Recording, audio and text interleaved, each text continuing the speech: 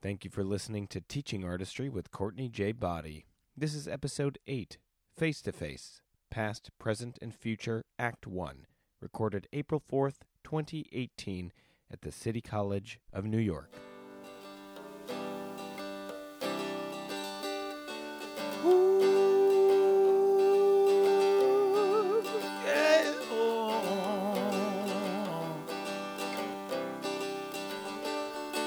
So damn tired of waiting on a perfect A plus B. The one size fits all prudent kids all screaming about irrevocability. Let's burn some bridges, earn some stitches, and fight our own way free. Cause the rules don't lie, but they don't apply to people like you and me. Let's start it up now. Let's start it up now. Let's start it up now. Let's start it up now. Now they say it's all decided, all divided, all laid out. And the pushcart man with a three-part plan can't understand what you're shouting about. But when the paths they plow, the lives allowed are the only roads you can see. Just remember walls were built to fall for people like you and me. Let's start it up now. Let's start it up now. Let's start it up now. Let's start it up now. June. June can mean a lot of things. It's hot summer weather starting to begin. The promise of July 4th. Hot humidity. School is almost over in the Northeast. Yes. And in theater, we are closing one season and launching the next. It's all happening. There's also Father's Day. And for many, this day is a lot of fun. For the last almost 10 years, it's been a bit of a challenging time. And more recently, I've noticed that it's not as hard as it once was, maybe in earlier years following my father's passing. A lot of my memories are sort of wrapped up in a lot of things that have to do with culture and arts. And I know I tend to talk about him a lot, but we were very close. He was a very special and somewhat challenging person. When I was growing up, he used to say to me, and I've probably said this before, that Courtney, you get your love of theater from me. That's Kurt Body. And for many years I used to think, okay, whatever. But actually, this year, for the first time ever, it finally dawned on me that my dad, Kurt Body, was an artist. A true artist. All his life he sang. He sang in his choir as a kid, and in college he was a tenor, and he had this amazingly crystal clear voice. He was the cantor in our church, and I think he sang for more than 30 years. And he also played the guitar. Yeah, I really miss his voice. His singing voice, his speaking voice, and his ridiculously loud laugh, which I now have. And so I should thank him for instilling in me the love of arts and theater, music, and more. And his support in my life, while sometimes feeling like a helicopter, it really was unparalleled. And the other thing that happened, at least this year on Father's Day, was that it was very apparent that we were in a very dark time in our history, where the current administration felt like it had the right to separate children and babies, some as young as 9 weeks old, from their parents at the border without explaining what's happening or that they can't see their kids. It's just unbelievable. I don't understand this mentality or how one could turn off their sense of morality to to do something like this to another person, another human being. I couldn't imagine actually being ripped away from my father as a toddler. And after announcing, implementing, defending this policy, and or denying this policy even existed, the White House signed an executive order to keep families together in detention centers. But there are still thousands of kids who need to be reunited with their parents. And there has been irreparable,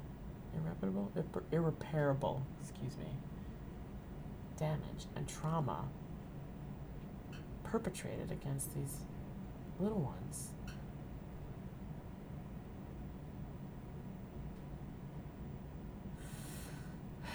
This is not who we should be. Period. I know that a lot of people are feeling low and down and sad and confused and angry and all of the different kinds of emotions. And this podcast is not going to solve everything, but I do think that it is a place where we can think about how the arts can be a part of healing in whatever way that means. I'm not 100% sure, but the arts are a place of hope. And I hope that for people who are listening to this, that they can see past the pain, see past the horror and the trauma for just a second to say how, not only how can I help, but what can I do through the arts. We all will make choices individually about what we will do in regards to this issue that's happening, this real thing that's happening. But I'm speaking to you as your colleague and saying what the world needs is art. So what can we do? What can we share?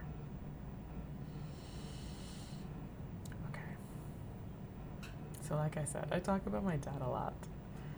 And this episode series reminds me a little bit of him, or makes me think about him. This episode series is called Face to Face, Past, Present, and Future. The New York City Arts and Education Roundtable, which runs this annual conference, is celebrating its 25th anniversary, and the organization is looking back to look forward. For Act 1, we focus on legacy and present, so the past and the present.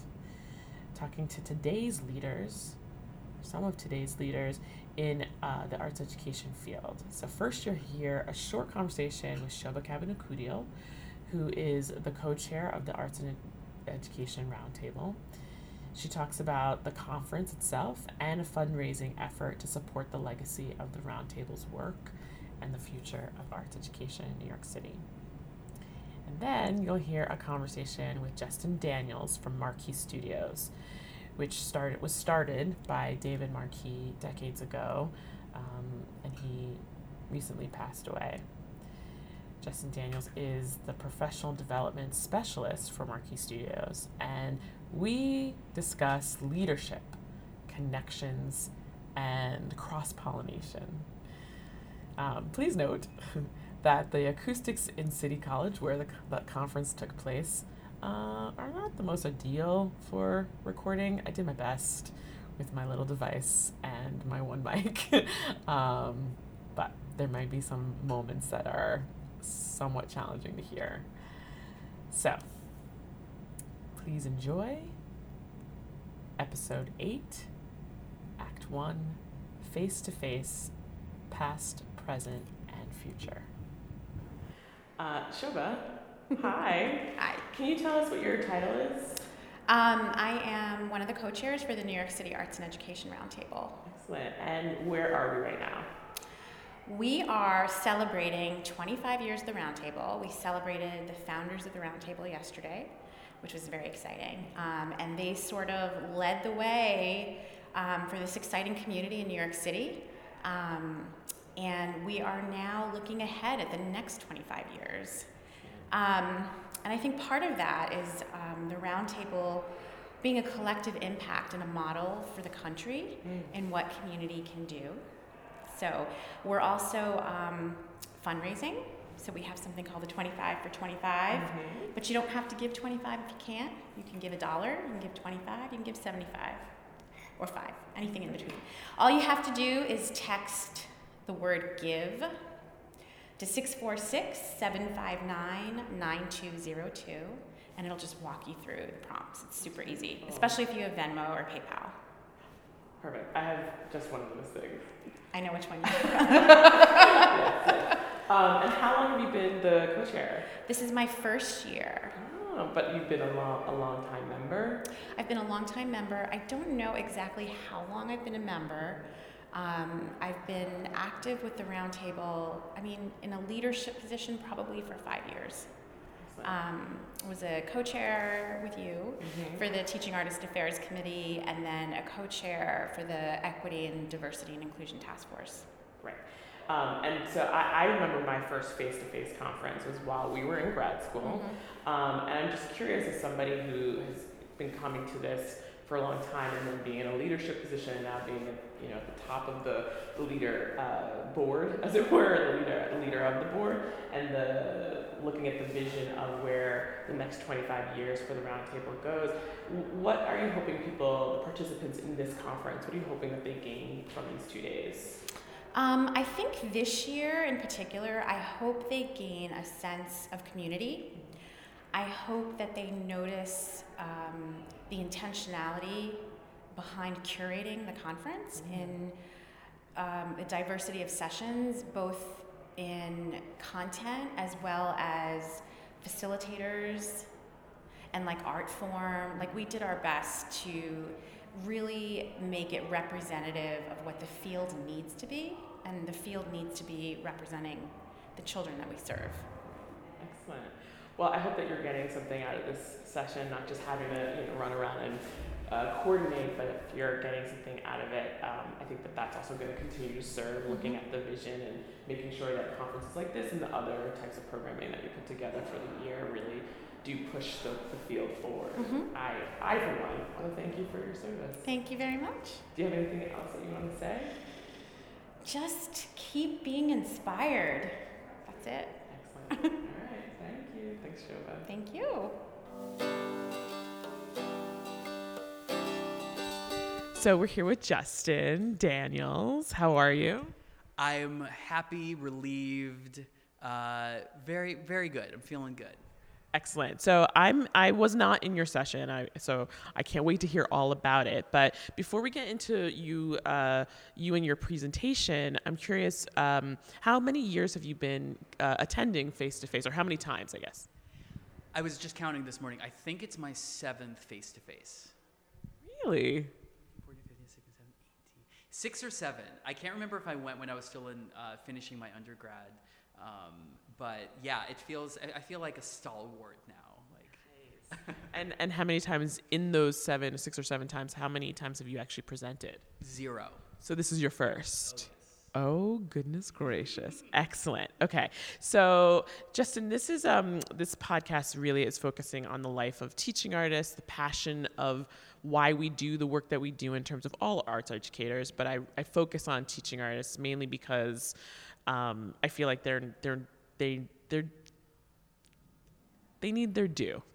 Pulling back the veil and the curtain to be able to sort of see how the sausage is made, but also to think about or to talk about how we think about the work and how intentional we are about the work. So my first question to you, let's go into your presentation. So what did you present, and what was the vibe in the room? So I presented a session called Cultivating the Community, Developing Dynamic Professional Development for Teaching Artists. It was a panel, so I brought in Maya Turner-Singh, who was the Director of Professional Development at Marquee, who I have taken over her job since she's moved, along with Regia Finney-Myers from DreamYard and Patty Chilson from Community Word Project. The idea actually came from Maya.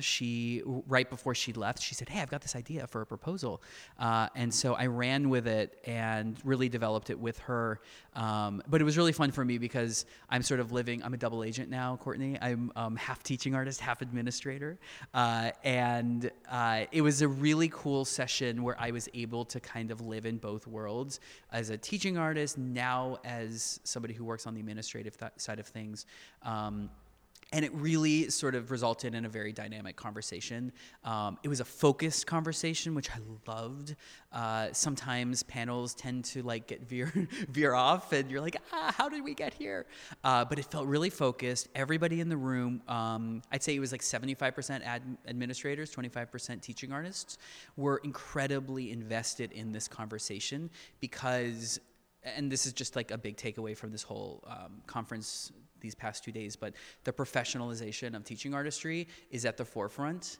And while the roundtable has been committed to it, now people are really getting down to like brass tacks. Like people are talking numbers, people are talking budgets, people are talking, what do you pay? How do you pay for this? In which we weren't, I felt like we were talking around it for so many years, and now people are like getting down and dirty with it. So I was able to sort of like harness some of that into the conversation today, which was really great. Like it's really nice for administrators to hear from another administrator when they ask like, how do you get the money for this? And they're like, you just do, and this is how we did it. So I felt like it was, I hope that people walked away from it with like actual specific things that they can implement, which was like my goal. So it felt really successful to me. Excellent. So what was something that was very tangible that you think people walked away from after being a part of this session?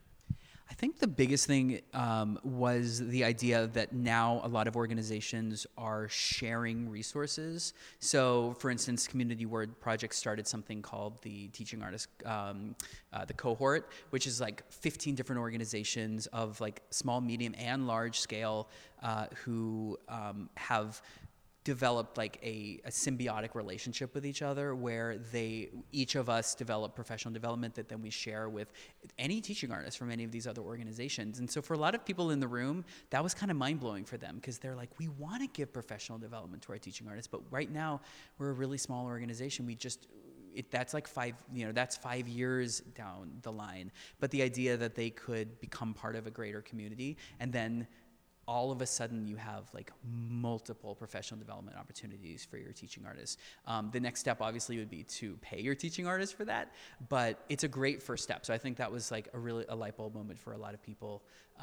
And then really just the idea that like organizations are creating roles that are specifically on professional development. Like hearing Regia talk about DreamYard and how that is like so intrinsic to their mission, and that their teaching artists get 40 hours of paid professional development per school year. That includes things like self-care, because, like hearing her say, we're asking our teaching artists to delve into some really challenging topics with our students and to deal with traumas. And we feel like we need to also provide them with opportunities to take care of themselves on a personal level and to get paid for that. I was like, what? So I left very inspired from it. I'm curious. There was something that you were talking about how organizations will invest in making sure that their teaching artists get professional development and that it doesn't have to look one particular way, that it could be about potentially sending their teaching artists to this cohort with Community Word and the other organizations, or by providing professional development themselves and actually making sure that there's money in the budget, that people are paid for that time and that training that actually feeds back into the the quality of their programs. Earlier today, I was in the Great Hall, and there was a sort of tribute to David Marquis, and this is where you work. What was it like to be in the hall during those 15, 20 minutes? It was incredibly moving.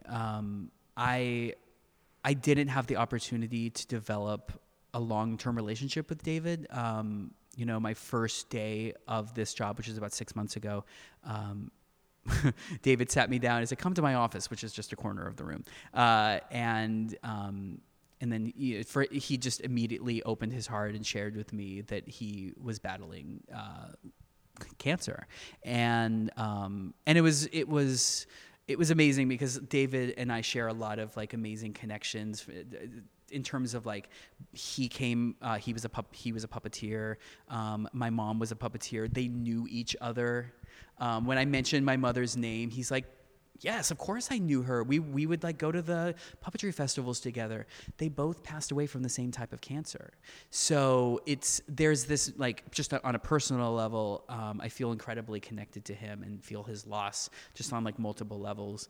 At the same time, David was relentless and was incredibly tenacious about legacy of the organization. And so he really, the gift of his diagnosis is that it gave him time to plan.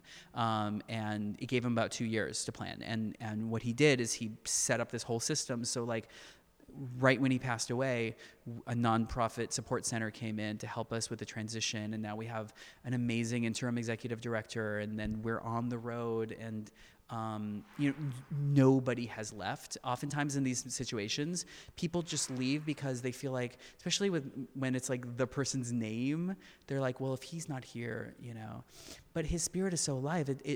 We feel his loss on a personal level, but he set us up so well that we literally are just able to kind of continue the work. And that's been just like such a gift. And especially somebody who's new to the administrative side of things, I am flabbergasted at how we just continue to like all the ingredients were there. And now it's just about like honoring his mission, which, is a great mission. And luckily his mission like includes very specific language around, dedication to professional development, which I feel like that helps me with my role because I'm like, this is part of who we are. Thank you. First, the reason why I was bringing this up, and I really appreciate you sharing all that detail about your connection with David, was the fact that at a certain point, Barbara Pollard, who is the director of special projects, and a friend of mine, she had everybody who works for the organization stand up, and it was like 20, 25 people. And most of the people were teaching artists. And so just going back to the professional development, that sort of dedication to making sure that teaching artists, a large portion of your teaching artists, have the opportunity to be here and develop themselves, and that they're sponsored to do so, I think is really wonderful. So that was number one, was to make that connection. And then number two, tell me more about your role. What, in terms of that legacy, in terms of pushing the agenda for it and feeling, it seems that your team is very dedicated to the mission of the organization. What do you see for the future of your role in terms of professional development, but for the organization as well? So back in the day, years ago, we were a 40-year-old organization. So, and some of our teaching artists are still with us from then, which is amazing. But back in the day, professional development looked like all of the teaching artists and all of the staff going to Bear Mountain, which is, this beautiful mountain like 2 hours north of New York City, buying out the lodge there and spending a weekend creating art together and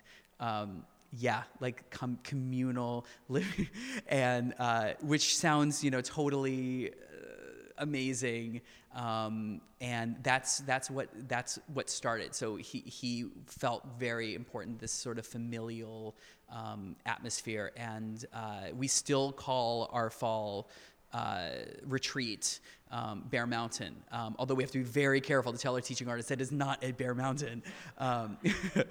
But so that's sort of like the beginnings of it, and what it's developed to now is just a commitment to continually offer development for our teaching artists. And that looks like, our fall and spring retreats. That looks like giving our teaching artists opportunities to visit each other and learn from each other, and they're paid for that time, so they can go visit teaching artists that they want to maybe glean more inspiration from in their classrooms. It looks like us doing specialized workshops throughout the year. It also looks like a program called the Teaching Artist Training Institute, which is built into my role, which is in its 12th year. And it's a 6-week program for teaching artists that do not have to be affiliated with Marquee Studios at all. They apply for it, but it's a free program, 100%, where they go to Staten Island. We get on a bus at like 7:50 a.m. And visit a really amazing District 75 school, PS 37 in Staten Island. And they observe master teaching artists. They engage in PDs and really gain tools to work with District 75 populations and with a strong emphasis on students with autism, because David was incredibly committed to serving all students. And so a huge portion of our program is within District 75. So I get to wear a lot of different hats.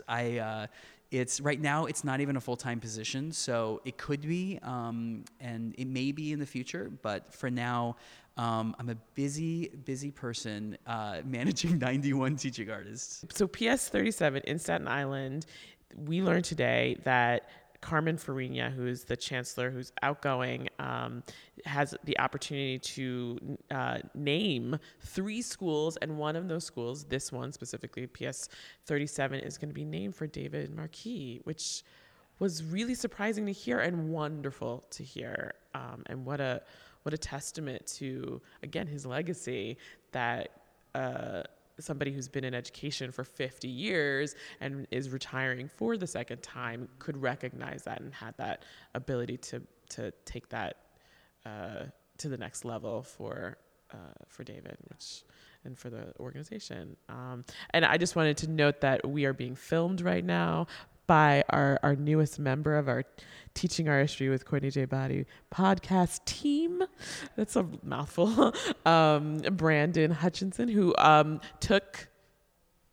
He was an incredible presence. So this was a really cool partnership between Marquee Studios and New Victory Theater, where Courtney reached out to me and said, hey, would there be space possibly for Brandon? And it was like the greatest, amazing, serendipitous experience for me, and I think for him. I mean, but he was. Okay, good. He's nodding. Okay, good. I'm glad. But yeah, it was really great, and I love organizations collaborating with each other, and I feel like since I work for like multiple organizations, and I'm at Marquee, that makes me really happy. Yeah, agreed. I think I want to thank you for it, because it was sort of a, hey, is this possible? There was no expectation of it, the answer being yes. And when it was, and we sort of figured out what it could look like, the fact that Brandon is right now in a year-long program with the New Victory as a teaching artist fellow, because he's interested in building a career in the arts. We've gone on a journey together, and sort of as he was working with the New Victory artists in a couple different capacities, he was realizing, it seems, that was more and more what he was looking to do. And so being able to sort of shift gears a little bit from this sort of administration path to a teaching artist path with administrative skills in line, but that program, the teaching artist training Institute. I call it TATI, so I always am like, I'm not sure what it stands for. Teaching Artist Training Institute. Is that correct? Yes. Having him be able to be a part of that program, because that's not a type of training that the New Victory does. Being able to offer that as an opportunity for somebody who's emerging into the field is I think immeasurable, and he's continuing to be able to build on the skills that he's gained from that training program when he's learning at the New Victory, and actually starting to incorporate it because he got his first real gig. Yeah. That's it. The Queen's Theater. Yeah, it's happening.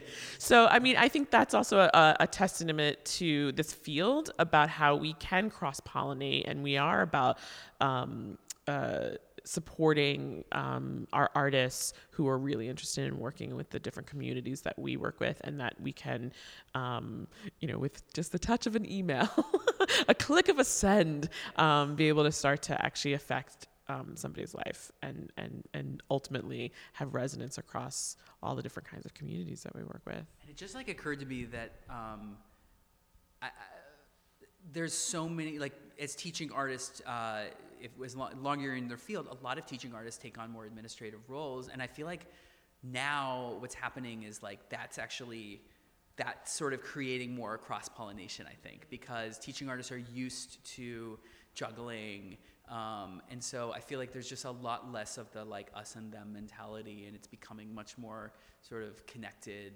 And you started as a teacher. I just think it's that informs everything that we do. And I'll always be a teaching artist, regardless of whether I have an administrative role.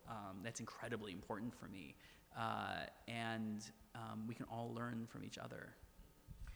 Just to go off that point, that yesterday I taught at 2 different universities, and in the second one, and both were about teaching artistry. And the second class was the class that I'm permanently working in this semester, whereas I was subbing in the morning. But at NYU, I had a panel of people who are a combination of artists and teaching artists and arts administrators. And one of them, I believe it was Christopher, who said, sometimes because I am a full-time administrator, but I also get to go out as an administrator and teach in the field, I feel like I'm this sort of chameleon, and I wonder sometimes because I lean, 90% of my time is on this administrative land, can I still call myself a teaching artist? And I think that this blended work relationship between artists and teaching artists, teaching artists and / teaching artists and arts administrator, that actually I'm interested in that too, because I've been working for the same organization for almost 15 years, and I still think of myself as a teaching artist. And when I am in that mode, I feel very much like this is why I do this work. So that's how I felt in the morning, actually, was I'm working with these undergrads as a sub. They are just starting to work in the field, and they had a whole bunch of gripes and a whole bunch of worries and a whole bunch of questions. And then we started getting into the work that I was there to do, and it all just sort of, all that other stuff sort of melted away. But it was good for me to be able to hear all of that, because it made me make choices as a teaching artist, even though I was in a professor, lens. But as a teaching artist, teaching a workshop, and I sort of made adjustments based on the kinds of conversations that came out earlier. And they were able to, in the reflection, make connections back to some of those conversations that they were having about working directly. And they were all working in school, so they were sort of applying it to a school setting. But and their big questions. But that's where I was like, I'm so in flow. This is why I do all the different things that I do, is because this moment, you guys, there was a light bulb that totally went off for them. And then in the other course, that same concept of they are sort of, some of them are sort of can I do both? Can I both be a TA and an arts administrator? Because I'm actually drawn to both of different aspects of both of those roles, and I feel good about that. Yeah, and yeah, I mean, there's just no recipe in teaching artistry. There's no recipe. It's not baking. It's throw it in. And I've gotten it wrong. You steal it, take it. But I mean, and this year has been a big figuring it out, because I'm okay, I got a little too much of this. I got not enough of this. So but every year it's like you're figuring, because as your life changes, so does the way, and then like, we also have to create art. I mean, that's the other thing. So it's, but I do feel so strongly that like when I am working with kids of any age, like I am an artist. I mean, if we're writing a play, we're writing a play. It just so happens to be that I'm doing that with young people. So it feeds me. And then actually what I've realized is like, even like developing this session felt like creating a work of art. Like, I know that sounds strange, but it was like the development of it, the same sort of creative juices were flowing. And I get like super enthusiastic about that. Word. So I ask everybody this question to wrap up. I don't ask you. I ask most people this question. What's my favorite curse word? That can be offline. Inside the actor's. What's your favorite word? You are a delight. No. Why teaching artistry? Why teaching artists? It's in my blood. I was raised by a teaching artist. So I didn't have that term in my brain, but it took many, many years later for me to realize that, I had a puppeteer mom, like I mentioned, and who did workshops in schools. So she was a teaching artist. And so I do feel like it's my destiny, as like big as that sounds. It was sort of in the cards for me. It took me a long time to get there, but I've realized now that, when I am, like you said, in flow, and I've rarely felt in flow actually as a performer, even though I still perform and I love to perform. But there were so many things going on in my head, and so many, all the doubts and like the auditions and all that stuff. And but when I am like working with young people and creating something, there's like a purity to that. There's struggles and there's challenges and all those things, but like when things happen and you're in that creative space and like you see those things happening with them, it's just like that perfect feeling. And I haven't been able to recreate that in any other professional aspect of my career. So I follow that feeling, and that tells me that I'm doing the right thing, that I'm doing what I'm supposed to be doing. Justin, you are a delight. Oh. We haven't spent a lot of time together recently, and I have forgotten how much I enjoy you. Well, thank you so much. I'm glad that your first time out the gate in terms of presenting went well, and we'll see. I'm sure they will. I'm pretty positive they will. All right. Well, are you going to the fun time? All right. Let's do it. All right. Talk to you soon. Bye. Thank you for listening to Episode 8, Act 1 of Teaching Artistry with Courtney J. Body, face-to-face, past, present, and future. Join us next time for Act 2. Teaching Artistry with Courtney J. Body is edited and produced by Ben Weber. Christopher Totten is the creative content manager. John O. Waldman wrote and performed the theme song. Tim Palin designed the logo. Visit us at www.teachingartistry.org. Follow us on Twitter at @TA_artistry. Like our page on Facebook. Listen to us on SoundCloud, subscribe, and rate us on iTunes, and be sure to share this podcast with all the teaching artists in your life. Let's start it up now. Let's start it up now. Let's start it up now. Let's start it up now.